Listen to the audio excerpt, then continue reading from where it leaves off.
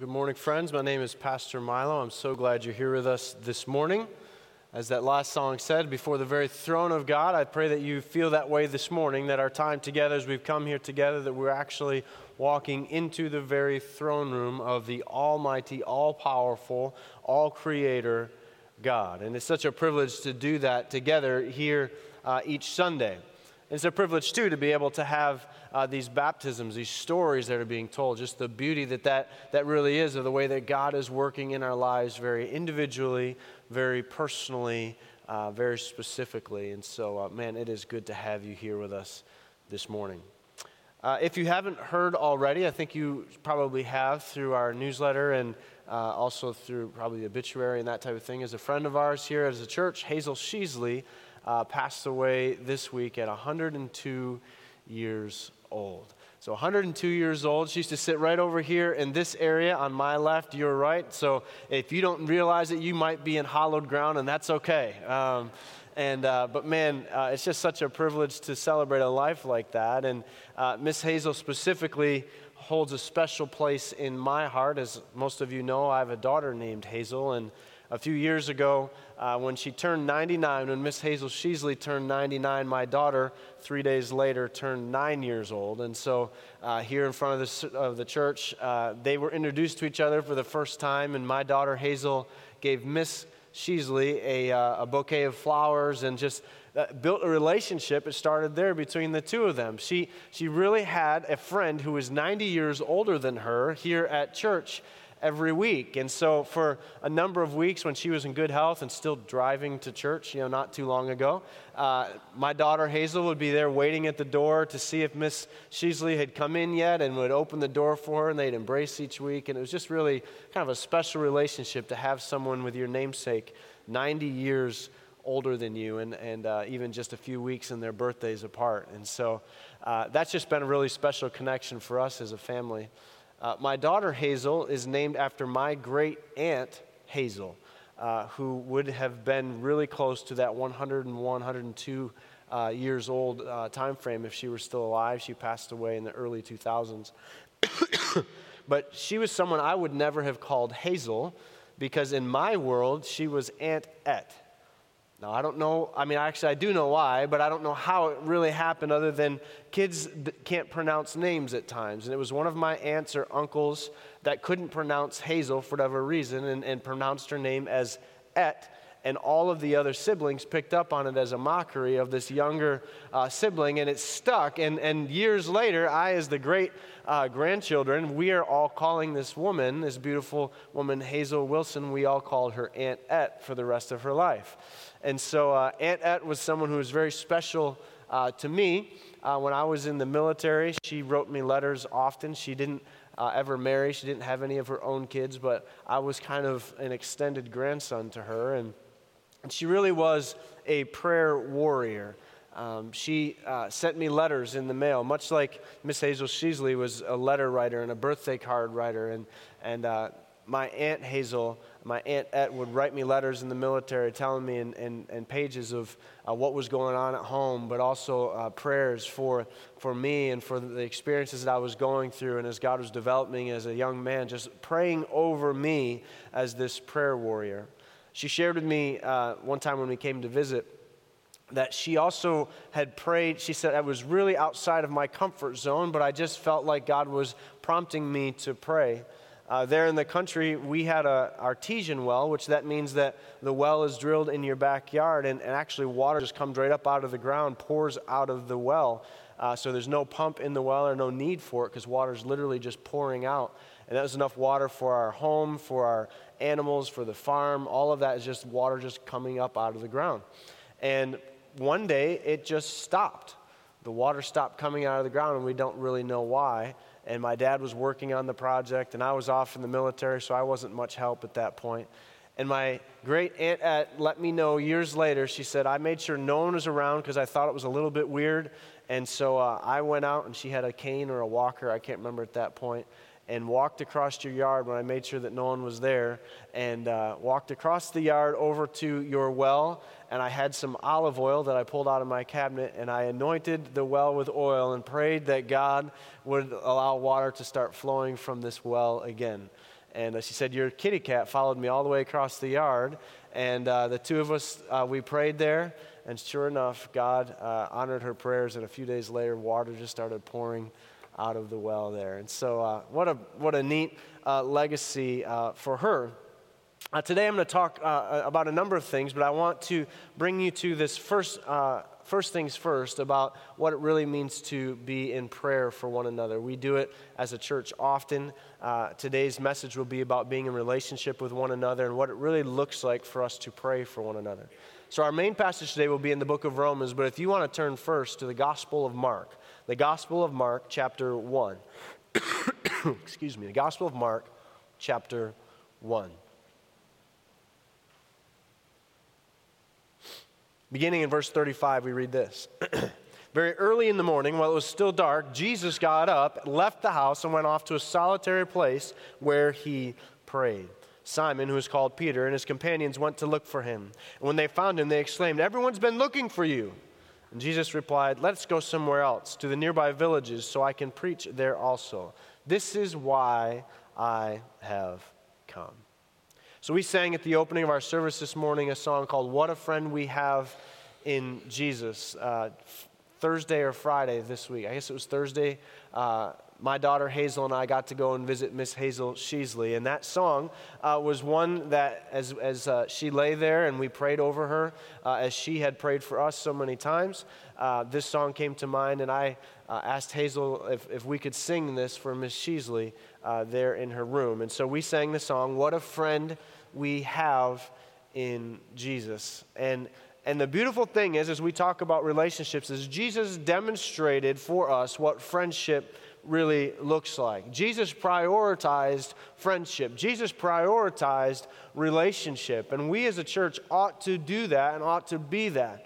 As Mario talked about at the beginning, as we gathered together today, there are three relationships that we believe that matter. First, our upward relationship with Jesus Christ. But secondly, this inward relationship here with one another in the body as a church, so that, therefore, we can go out and have an outward relationship with our community. So if you've got your notes this morning, there's a white sheet of paper in your bulletin. There'll be the notes to follow along for you today. I want to make this statement as a starting point for us to get there. It's all about relationships. It's all about trust. The rest of life is just the details. It's all about relationships. It's all about trust. The rest of life is about the details.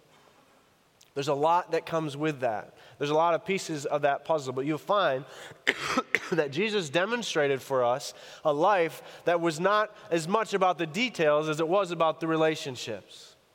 He demonstrated for us a life that wasn't as much about the details of everyday life, but more about the relationships with those he was around. What a friend we have in Jesus. Continue on first in Mark chapter 1, verse 40. A man with leprosy came to him and begged him on his knees. He said, "If you are willing, you can make me clean." Jesus was indignant, or some of your translations would say Jesus was filled with compassion. He could not hold himself back. He reached out his hand and he touched the man. He said, "I am willing, be clean." Now this man was not someone that Jesus knew. This man was a leper. We don't deal with leprosy in our current society. It's not something that is a problem for us. But you understand, if you know anything about leprosy was a disease that literally was a skin disease that ate away at your skin.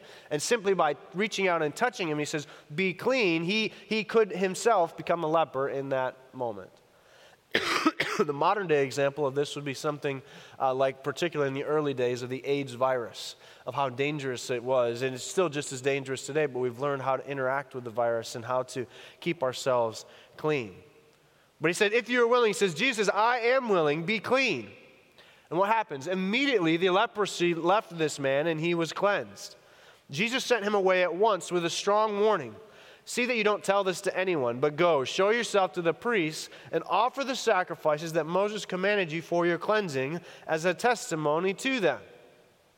Now, he's very specifically telling him to go to the priest. Now, this was the ceremonial rule for someone who had a disease, was going to be go and be declared clean so that you could worship and gather together with the others of the society and the others of the community who are coming together to worship at the temple.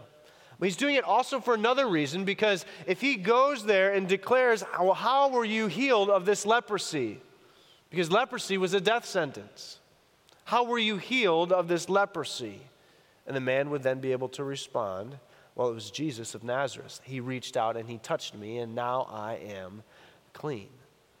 You see, we see throughout the Gospels, we see the way that the Pharisees fought back. We see that the way that they did not want Jesus to be part of their society and did all that they could to keep him at the edges. And yet he was giving them another opportunity to see the truth laid out in front of them. It's all about relationships. It's all about trust. The rest of life are just the details.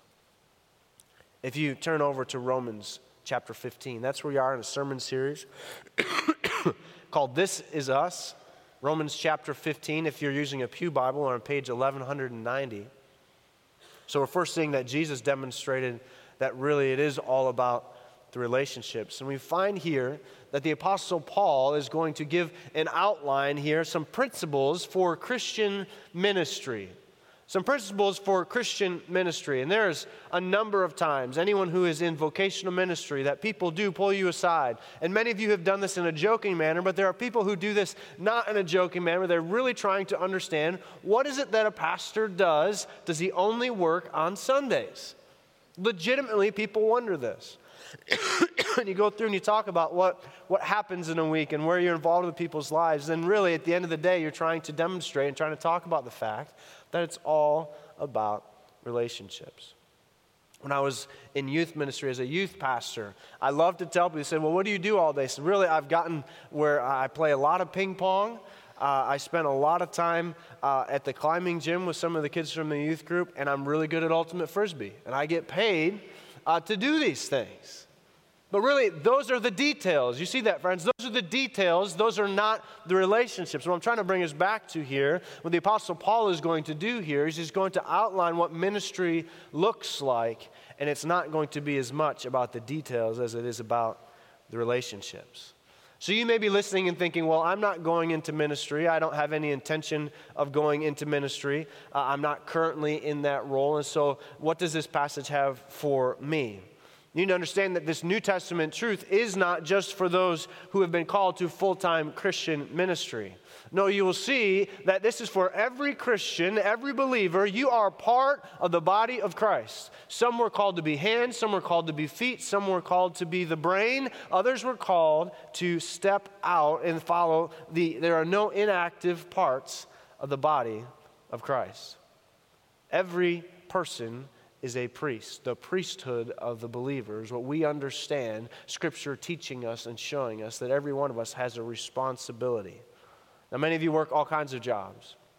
There's a book by a man named Bob Roberts that talks about what it means to live globally, as in global missionaries living locally, saying, I don't care whether you are a physician here in the United States or a physician who goes across borders to be able to help other people. I don't care whether you're in finance. I don't care if you're a school teacher. Your responsibility, your role is to be a follower of Christ in whatever situation you are in. You are in the ministry. And someday we will all give account to God of how we fulfilled this calling of being in the ministry together. So we're in chapter 15, beginning in verse 14. I myself am convinced, my brothers and sisters, that you yourselves are full of goodness, filled with knowledge and competent to instruct one another. Yet I've written you quite boldly on some points to remind you of them again, because the grace God gave me to be a minister of Christ Jesus to the Gentiles. He gave me the priestly duty of proclaiming the gospel of God so that the Gentiles might become an offering acceptable to God, sanctified by the Holy Spirit. Might present themselves acceptable to God, sanctified by the Holy Spirit. Thank you. So as we look at this passage, we realize that it's the ministry that's being outlined here by the Apostle Paul.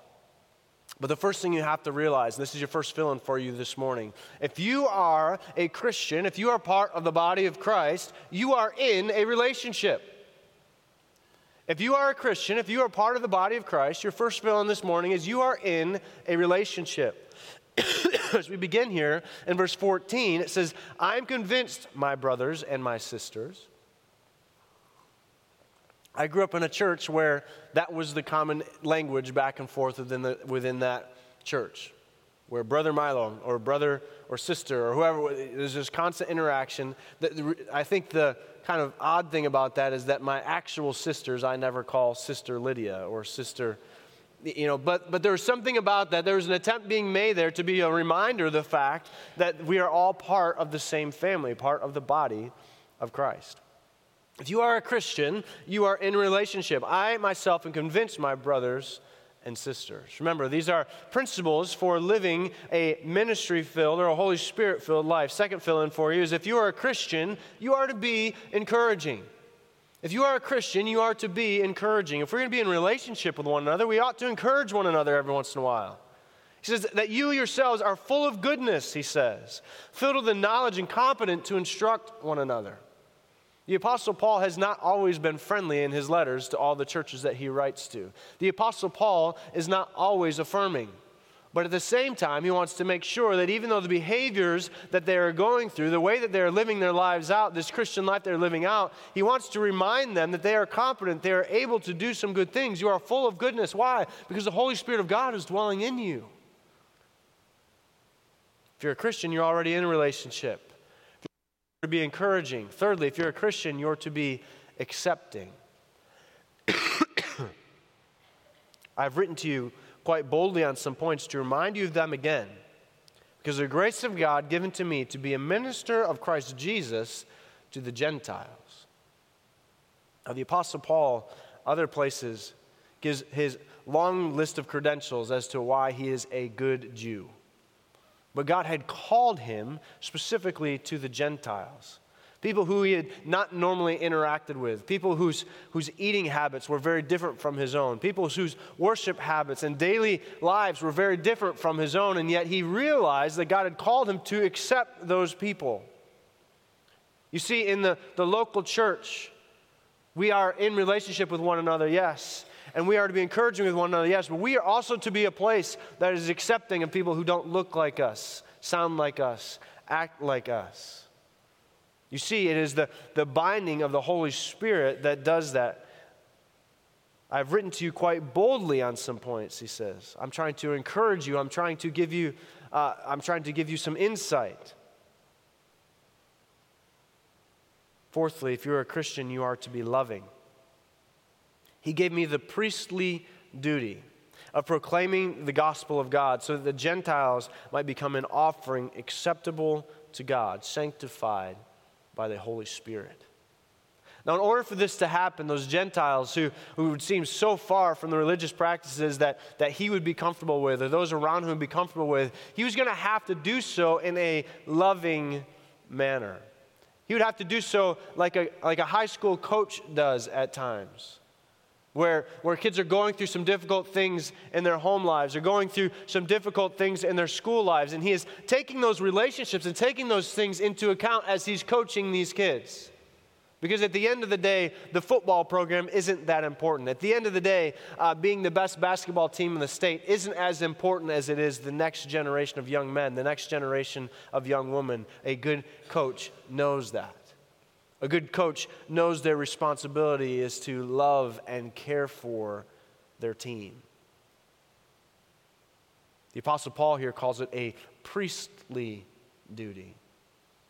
He's going back to that Old Testament connection of really the priest and their responsibility to be the mouthpiece for God, proclaiming the gospel, the good news of God, so that why? Because the most loving thing he could do is make sure that the Gentiles, those who are farthest away from God in that culture, might become an offering acceptable to God. How is that possible? Because of the sanctification of the Holy Spirit. If you're a Christian, you're in a relationship. If you're a Christian, you are to be encouraging. If you're a Christian, you are to be accepting. If you're a Christian, you are to be loving. Let's continue reading in verse 17. Therefore, I glory in Christ Jesus in my service to God. I will not venture to speak of anything except what Christ has accomplished through me in leading the Gentiles to obey God by what I have said and done, by the power of signs and wonders, through the power of the Spirit of God. So from Jerusalem all the way around to Illyricum, I have fully proclaimed the gospel of Christ. It has always been my ambition to preach the gospel where Christ was not known, so that I would not be building on someone else's foundation. Rather, as it is written, those who are not told about him will see, and those who have not heard will understand. This is why I've often been hindered from coming to you. Here's your next fill-in. If you're a Christian, you are to be listening. If you are a Christian, you are to be listening. He says, therefore I glory in Christ Jesus in my service to God. I will not venture to speak of anything except for what Christ has told me to say. So I'm going to be very careful with what I say. I'm going to be listening for the voice of God before I share it with you. And anything that you are growing from or learning from, it's because I'm leading the Gentiles to obey God with what He has said and done, and that is why I'm repeating it with what I'm saying and doing. So he is listening for the voice of God. As a Christian, when we are in relationships with one another, you ought to be encouraged by a relationship with someone who is listening for the voice of God. And in turn, that is the voice that you ought to be listening to. Secondly, if you're a Christian, you are to be investing. Verse 19 says, by the power of signs and wonders, through the power of the Spirit of God. The Apostle Paul knows and understands very well that it is not by his own power that this church is growing. It's not by his own power that the gospel is going out. It's not by his own power that he's able to do anything. No, he is taking the very power and resource that God has given him, the gospel, and he is investing it in the lives of these people there in Rome by the power of the Spirit of God.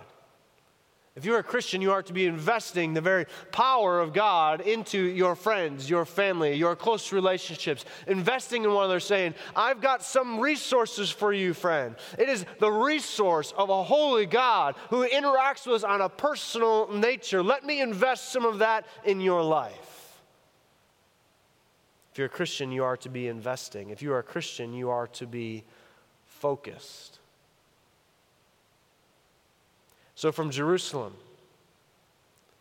I have fully proclaimed the gospel of Christ. He starts in Jerusalem. In a couple of weeks, we're going to talk here about what it means for us as a church to be a place where we draw circles. The Apostle Paul knew where his ministry began. And the Apostle Paul then describes the farthest place he can imagine. But as he's looking out, as he's seeing what God is doing with his ministry, there is a focus to what he is doing. And as we interact with one another, as the body of Christ works together, as we spend time together month after month, year after year, Miss Hazel Sheasley spent a lot of months, a lot of years in this church. We are told to be and taught to be focused on our time. I think specifically being focused on saying, our church is located here in Williamsville, New York for a reason. What do we do because of that? We happen to be on this planet in the year 2000 plus. What are we going to do about that that's different about this time frame than they did when it was 1900?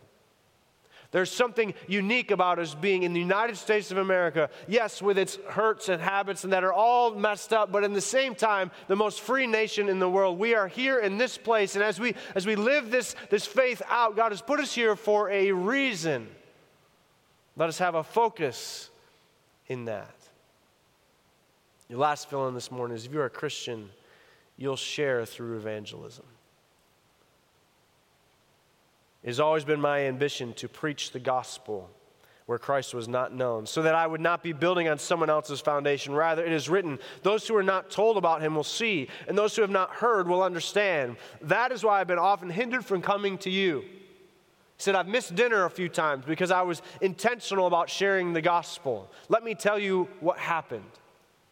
Friends, if we're going to be in relationship with one another, there's an understanding that really the gospel ought to be part of every one of our relationships. That evangelism will happen in as many possible ways as it could possibly happen if we are going to be people who are going to live on this planet together as followers of Christ, as the body of Christ.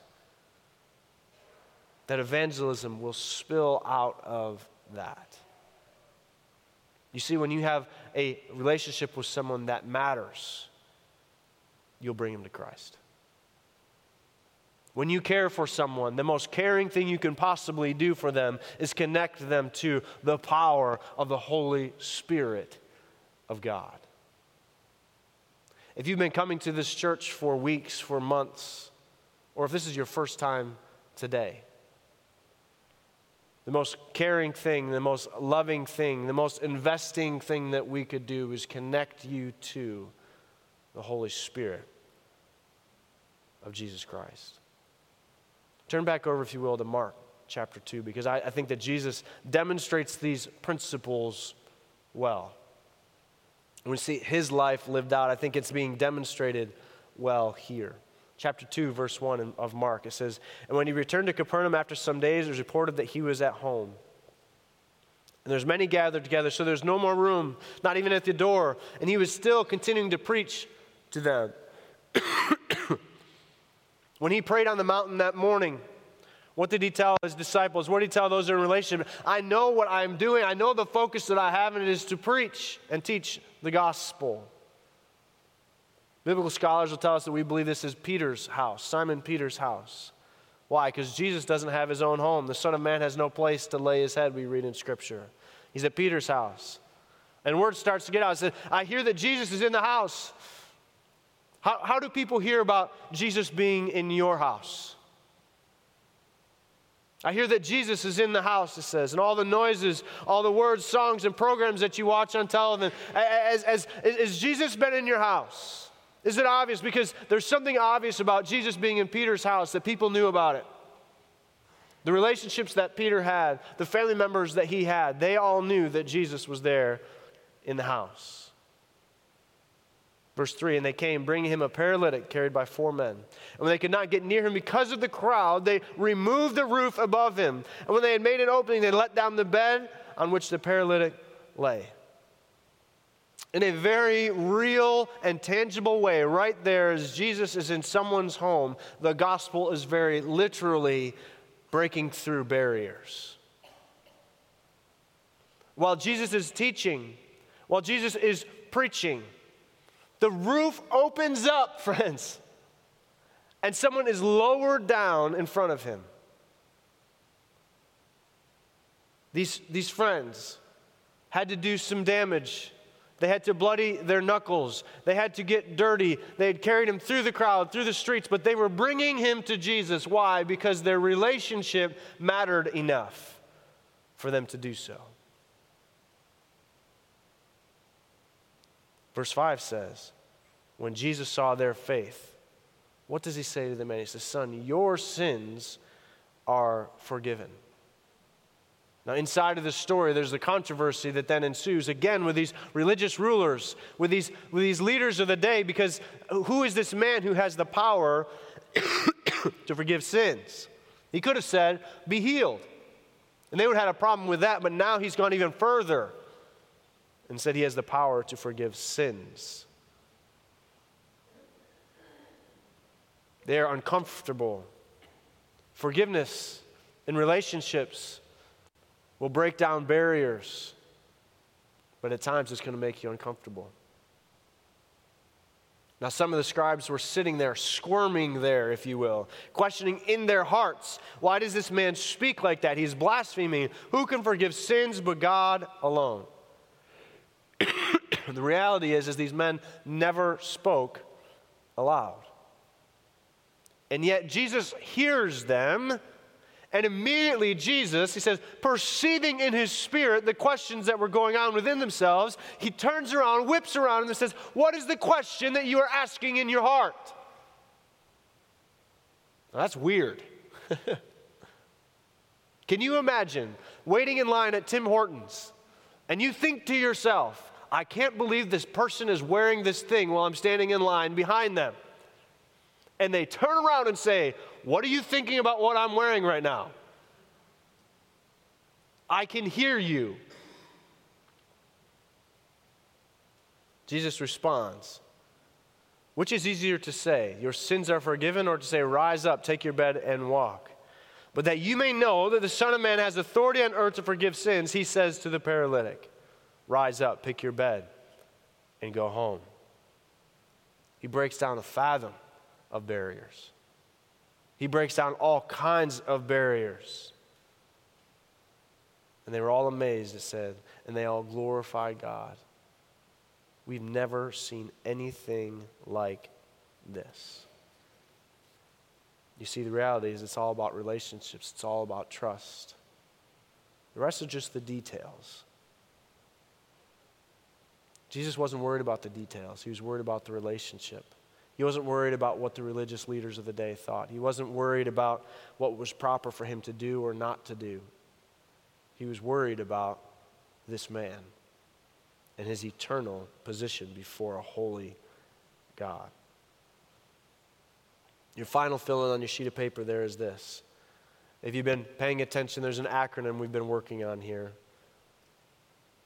Real life relationships tell us a story of mistakes, failures, wrong decisions. But we've come to realize that there's more. There's a story of redemption. You see, when you're in a relationship with someone, a close friend, a family member, you're going to see them warts and all at some point. You're going to go through some things that are difficult, some interactions that are less than favorable. But when you go through those things and you can get over those things, you're going to see redemption played out for us. And I believe that God has given us relationships so that we again and again and again and again can see what the love of Christ does for a relationship. So we can see our need for redemption because we are all pretty messed up people.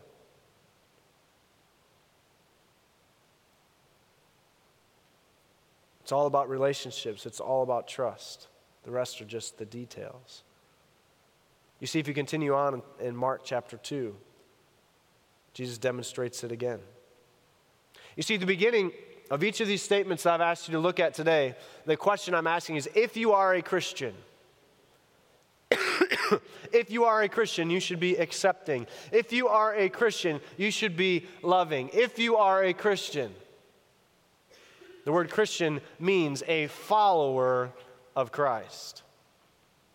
Once again, Jesus went out beside the lake. A large crowd came to him and began to teach them and preach. Remember, he said, this is why I'm here. But as he walked along, he sees Levi, the son of Alphaeus, sitting at the tax collector's booth.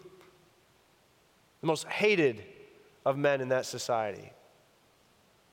Why? Because the tax collector was one of their own family members, one of their own that they would be in relationship with, and yet he had sold himself out to Rome. The tax collector would take money from the people there, but then would keep some of it for himself. So Rome had a certain dollar amount that they expected the tax collectors to collect, but they were known again and again and again for exorbitantly pressing that higher and using the Roman rule and the Roman soldiers to enforce their own pocketbooks. As he walked along, he saw Levi, the son of Alphaeus, sitting at the tax collector's booth. And Jesus said, "Follow me." Levi got up, and he followed him. Verse 15, while Jesus was having dinner at Levi's house, many tax collectors and sinners were eating him and with his disciples. This is scandalous, friends. But the details don't matter, because the relationships do. Because there became many who followed him. When the teachers of the law and those who were Pharisees saw him eating with the sinners and tax collectors, they asked the disciples, why would he eat with the tax collectors and with the sinners? And on hearing this, Jesus said to him, it's not the healthy who need a doctor, but the sick. I've not come to call the righteous, but the sinners. You see, the spiritual life is a real life. This last verse, it's not the healthy who need a doctor, but the sick. I'm hacking and coughing the whole time I'm speaking this morning. There's my wife. She's coughing as well. There we go. It's not the healthy who need a doctor, but a sick. Jesus knows and understands. And the Apostle Paul, as he lays out what does ministry look like, he is acknowledging the fact that there's some real life that happens when we are in relationship with one another. In real life, you have to interact with people who are sick. In real life, you have to interact with people who are not as friendly as you would like. In real life, I'm not as friendly as I would like, or as you would like me to be, or as smart as you would like me to be. But that's what relationships are about. And there's something beautiful about the body of Christ who understands that it's really all about relationships. There's something compelling for the unsaved world because really what does Jesus say when he is talking to this tax collector? He says, leave it all, come follow me. There's something that the paralytic man who's being brought to Jesus, that his friends are saying. They're saying, there's someone that I need you to meet. Come, follow me, let's go there. And when we're in relationship with one another, all those details start to fall away because we start continuing to bring people to Jesus again and again and again. We invest in one another's lives. And we listen to one another's problems. And we're focused on sharing the gospel again and again and again. I believe this is something that the unsaved world cannot get their heads around. I wrote an article in our church newsletter here this week just about helping somebody move. It's something that happens here often. Many of you help with that all the time. Someone needs some help moving, they're moving across town, they're moving to the apartment just above them, whatever that is, the call goes out, and people come out, they pick up some boxes, and they move. There's something about being in relationship with one another as the body of Christ that the people outside of these walls, outside of this church, when I'm talking about outside of the church, I'm not talking about here at 60 on Main Street, I'm just talking about the body of Christ, friends. They look at that and say, well, why would you help them? You've got plenty of other better things to do. I said, well, that's the details. I'm in relationship with this person. When we drive 1,000 miles to respond to a hurricane, that question is asked again and again. Why would you come here? Well, it's because of relationship. As those miles tick by, that's not as important as it is the relationship that I can pull you, I can bring you to Jesus Christ. So this morning I'm asking, as we look at this text, for us to think about what a friend we have in Jesus. The band's going to come up and we're going to sing that song, maybe a little bit easier version for you to join in and sing again. But it's to be a reminder of the God on high, the God who spun this planet into motion, decided to use relationship as a way to connect with humankind. He decided to make himself available to those who were sick, to make himself available to those who were tax collectors and sinners and outcasts. He decided to make himself available to the 12 in a way that would change their lives forever and would literally turn them upside down, turn the world upside down, we read in the epistles, for the sake of the gospel. Are we in relationship with one another that is going to turn Williamsville upside down? Do we understand what it means to be able to connect with someone? And the details start to fall away and we say, you know what, I can't figure out all the details, but I just know that you are a person who God loves, and so I love you. So this morning, as we bow our heads, Lord, are there any here today when the question is asked, if you are a Christian, you are, or you are to be? Well, there are some here this morning who aren't. There are some here this morning who are not following hard after you. There are some here this morning who feel as though they are outside of that relationship. And we see again and again, Lord, in your ministry, the Apostle Paul's ministry, leaders who went to those who are on the outside of the circle.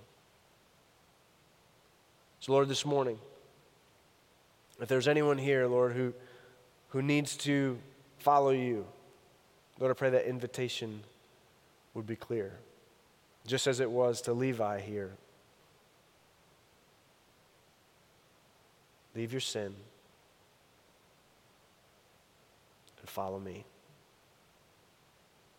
And that's it.